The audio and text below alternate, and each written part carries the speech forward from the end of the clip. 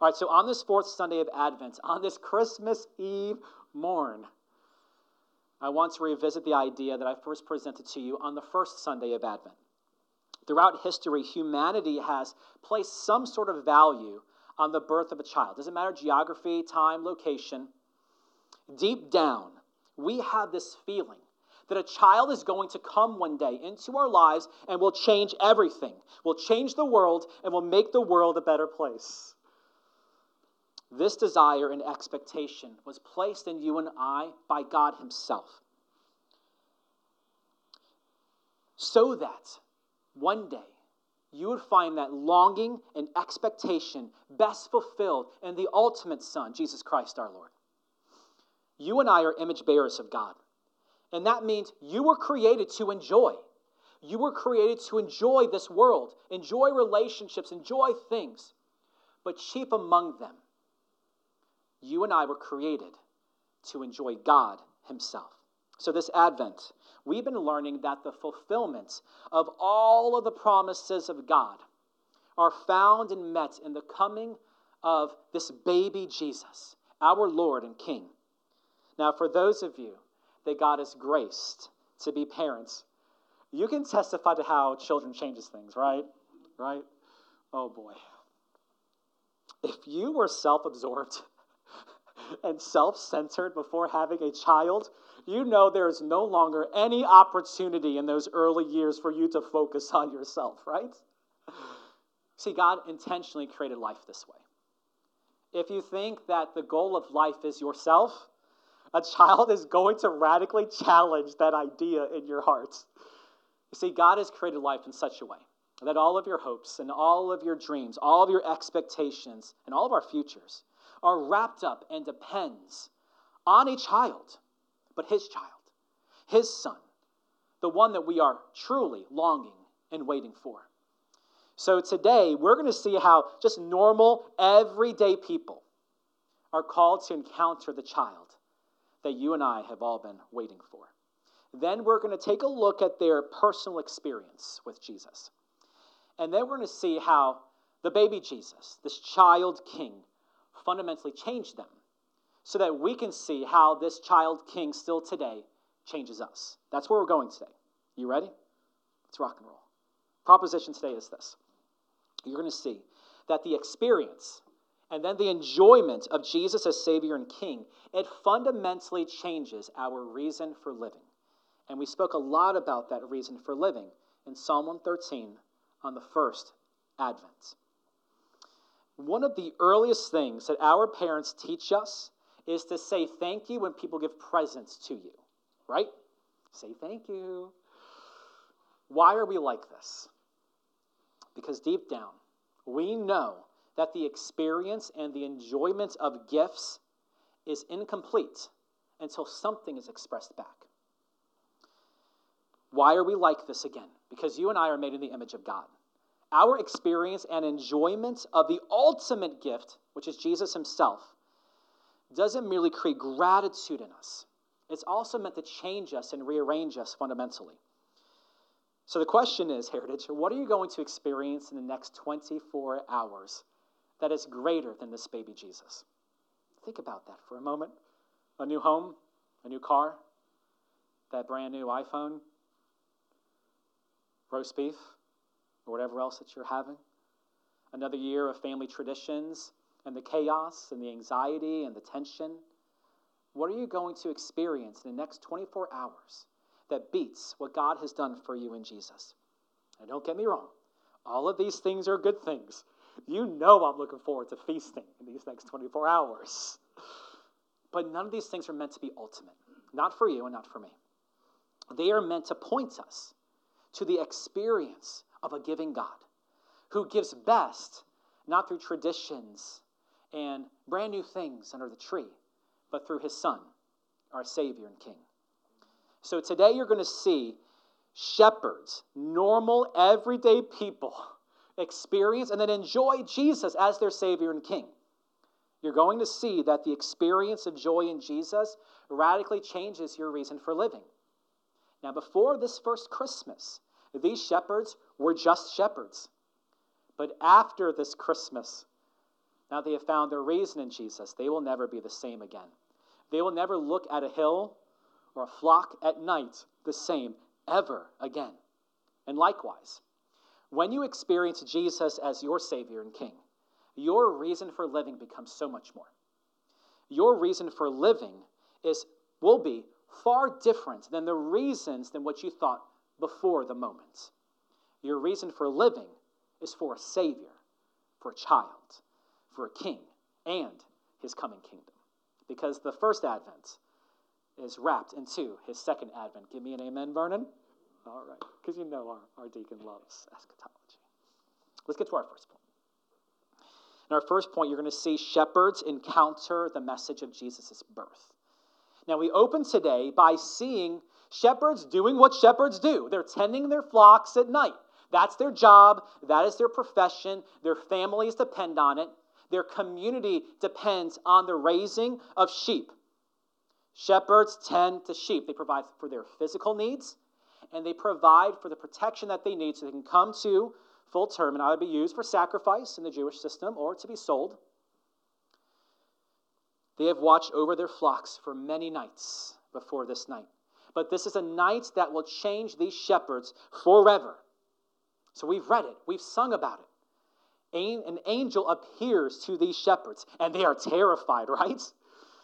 This is the standard human response to being in the presence of God, to being in the presence of God's message. You see, in America, we are far too casual.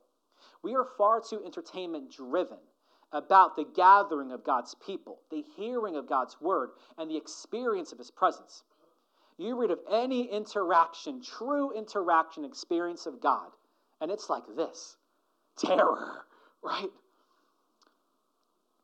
And what we learn is that the white, Western, European artistic expressions of angels, it pales in comparison to the real experience of them. These strong shepherds who can protect their flocks from wolves and thieves are scared to death in the presence of an angel.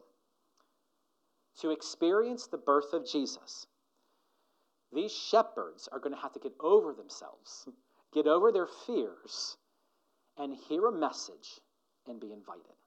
Let's take a look at verse 10, because the angel shows up and then he talks. And here's what he says. Very first thing, in their terror, do not be afraid. Behold, I bring you good news of great joy, which will be for all the people. You see the angel addressing their fears? There are many fears that you and I have to genuinely and authentically come into the presence of God. And time again, consistently throughout the Bible, we see that in Jesus, the response is don't be afraid. Don't be afraid of the presence of God and the challenge and the rearranging that he brings.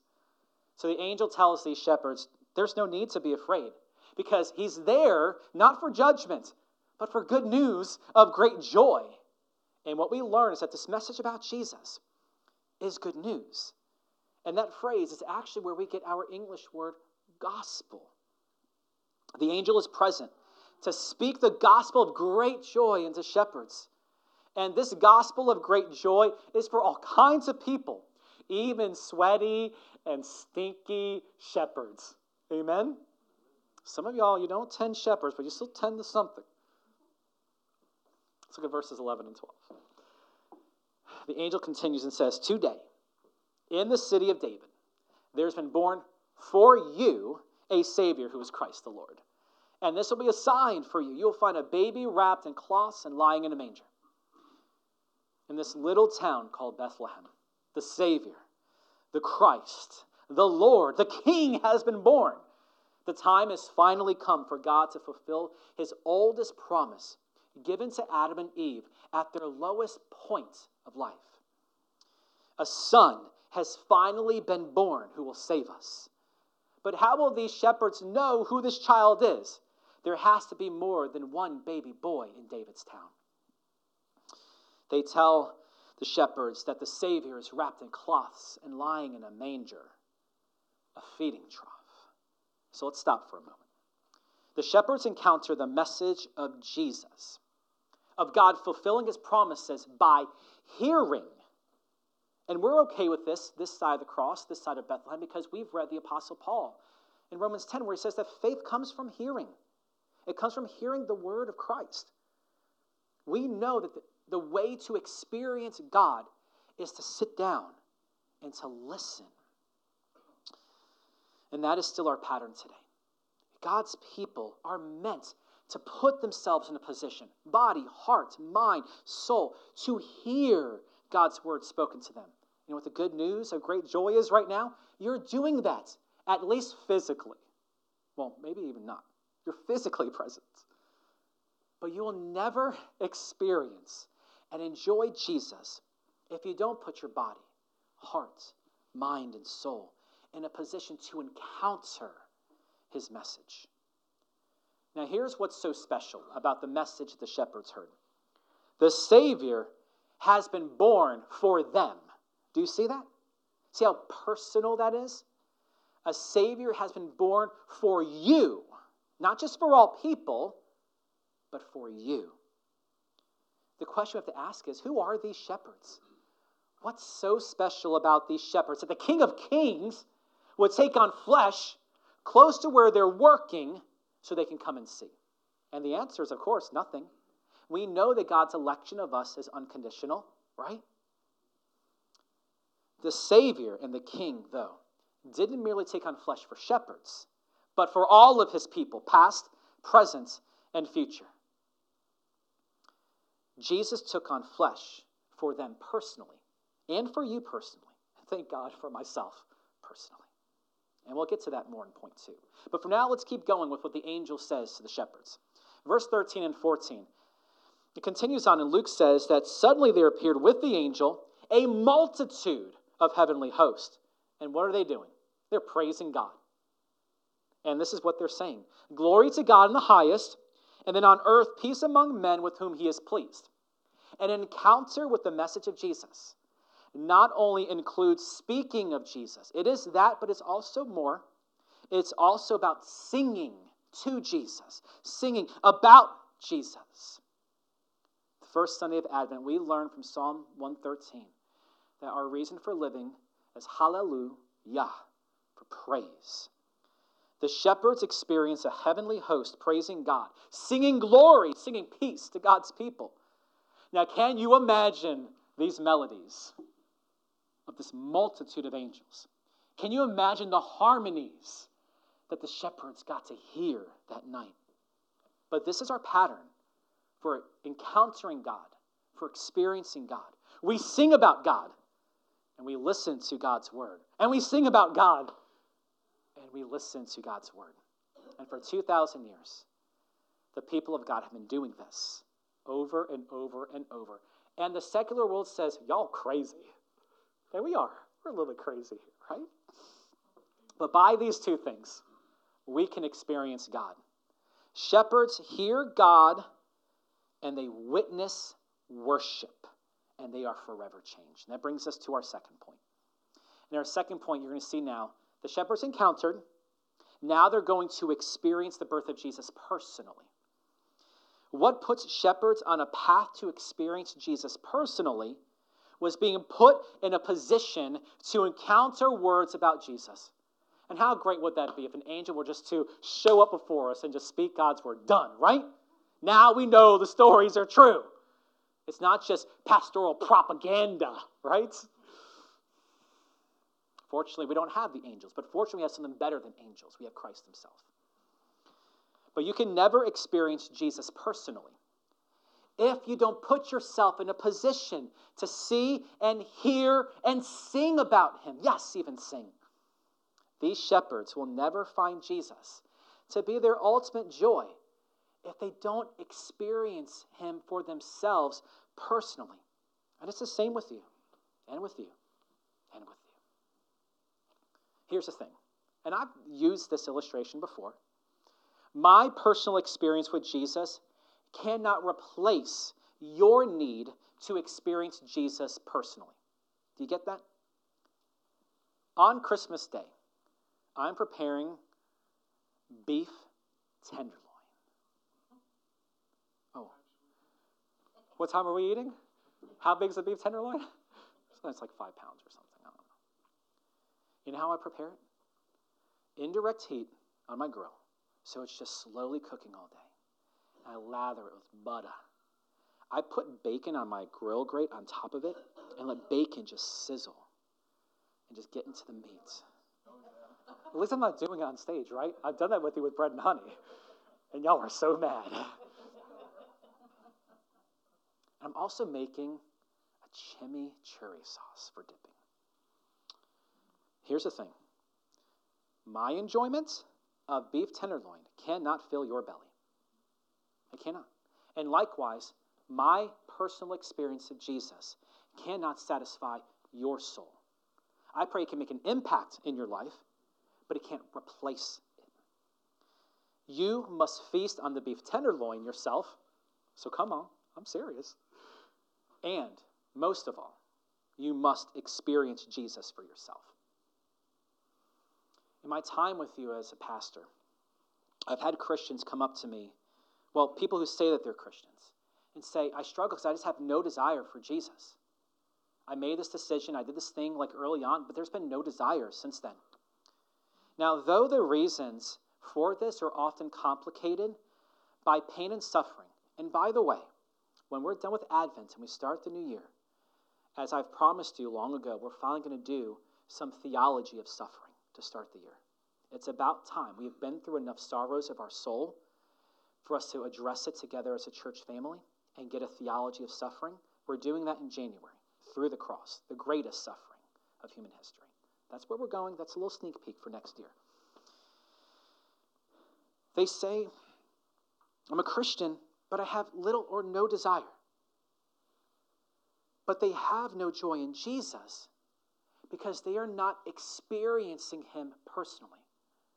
How long would it take for my belly to ache and rumble again after tomorrow night's feast? A couple hours? The next morning?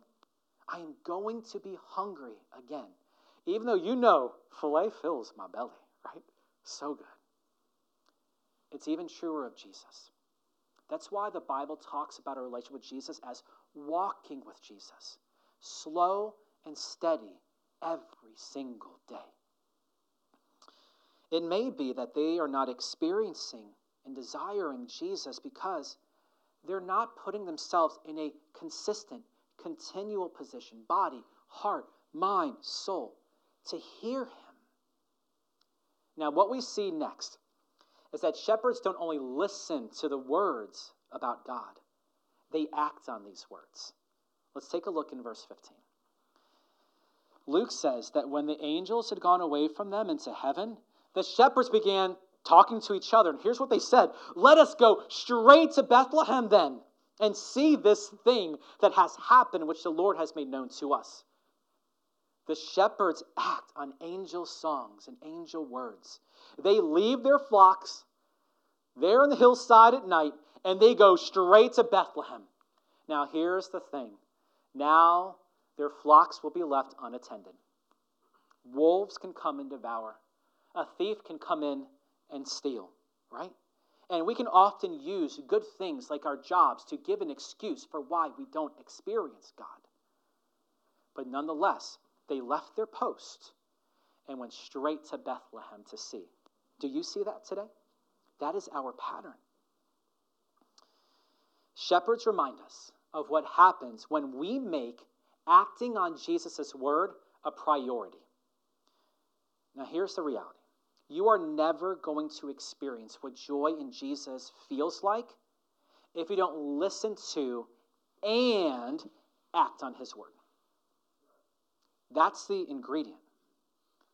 Action. So let's see what happens when the shepherds act on God's word that they heard that first Christmas. What happens when they go straight to Bethlehem and see? Verse 16 and 17, Luke says, they came in a hurry. They found their way to Mary and Joseph and the baby as he lay in the manger. And when they had seen this, they made known the statement which had been told them about this child. Shepherds hear God's word. Shepherds acted on God's word. And now they get to experience God's word fulfilled. That is the pattern for us on this fourth Sunday of Advent. Lowly shepherds are among the first people to see for themselves the oldest promise of God fulfilled. Shepherds are one of the first people to see Jesus personally. Now, this is the reality. Shepherds are not the cultural elite. They are not the who's who of Israel or Jerusalem. Shepherds are lower class people. And it is here that you and I must remember Psalm 113 from the first Sunday of Advent. God promised to the psalmist that one day a king would come. And even though he is king and he is elite, he is uber, right? He stoops down to lift the needy, to lift the poor, and to give joy to the barren. And now we know that shepherds are proof of this. Jesus was not born in Rome. Jesus was not born in Jerusalem.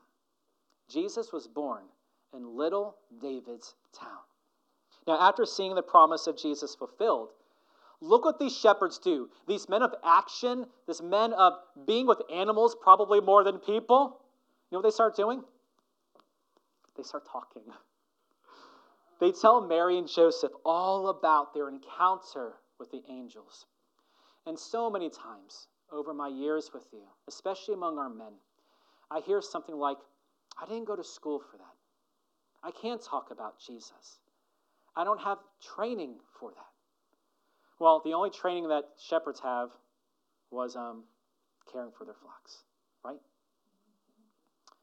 But what I want you to see right now is when these burly, sweaty, stinky men stand up and talk, what happens to the people in their lives?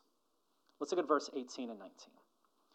It says that all who heard the shepherds' words wondered at the things which were told them by the shepherds. Mary treasured all these things, pondering them in her heart. Now, I don't want to say too much about this because verse 18 and 19 is the content for our Advent devotional tonight. So I'm going to try to reel that in. But let me say something about the shepherds, though tonight's focus is Mary. Let me say something about the shepherds and what they teach us about experiencing God. You cannot help but tell others about what you experience and what you enjoy. Whenever y'all go out of town, you know what happens to me when y'all are out of town? My phone blows up. You know what's on there? Pictures of food. Showing off what you're eating. We had some friends yesterday. They're out of town. They're in New Orleans right now. I must have received, no joke, like 15 messages of food they were eating. Right? Once again, why are we like this? Because when you truly enjoy something, you cannot help but talk to people about it. Even if you're uneducated shepherds, right? These shepherds found joy when they encountered and acted on God's word. This is the reality. No matter what you're doing right now in your pursuit of joy and happiness in this life, joy is incomplete until it's found in Jesus and until you tell others about the experience that you have had. That's how God created us. Whether it's you're just on vacation and you really just want to mess with your pastor, or in the most serious matter of life, your joy in Jesus. This is how God created us. But don't miss this. God used uneducated, lowly, sweaty, stinky shepherds to encourage a young woman's heart. Do you see that? She is a new mom. We talked about this last Sunday. She has been through the most challenging season of her young life, being a pregnant woman in a traditional Eastern culture that would kill her for being pregnant before her betrothal was consummated through sex with her spouse. Now, her heart is filled with how God is already fulfilling his promise to use her son to lift the lowly and to redeem the weak. Your experience of God in Jesus is going to have an impact on people because you cannot help but talk about what truly brings enjoyment to you. The experience of God is going to change your reason for living. And that brings us to our point of application. And this is really, above all things, what I want you to take out of this place today and to begin to think, how does this work out for my life?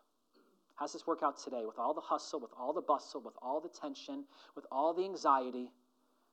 This is it right here. To rejoice in Jesus as your reason for living. I have been asking you this all Advent, from the first Sunday on. What is your reason for living? Today I want to ask you, are you really happy? Forget about Christianity. Forget about the manger. Forget about Bethlehem. Forget about the cross. Are you really happy? Questions like this have changed men and women throughout history. Are you really happy? You have set out in your life up to this point today with some construction of what you think happiness is and the things and the people that you can leverage to experience that happiness. And I have to ask, when you lay your head down on your pillow, are you happy? The promise of Advent is this. The encounter and experience of Jesus as your Savior and King ends in the highest happiness, joy. It ends in God rearranging your reason for living. And this is what the shepherds experience here. Let's see the conclusion of their story. Verse 20. Luke says that the shepherds went back.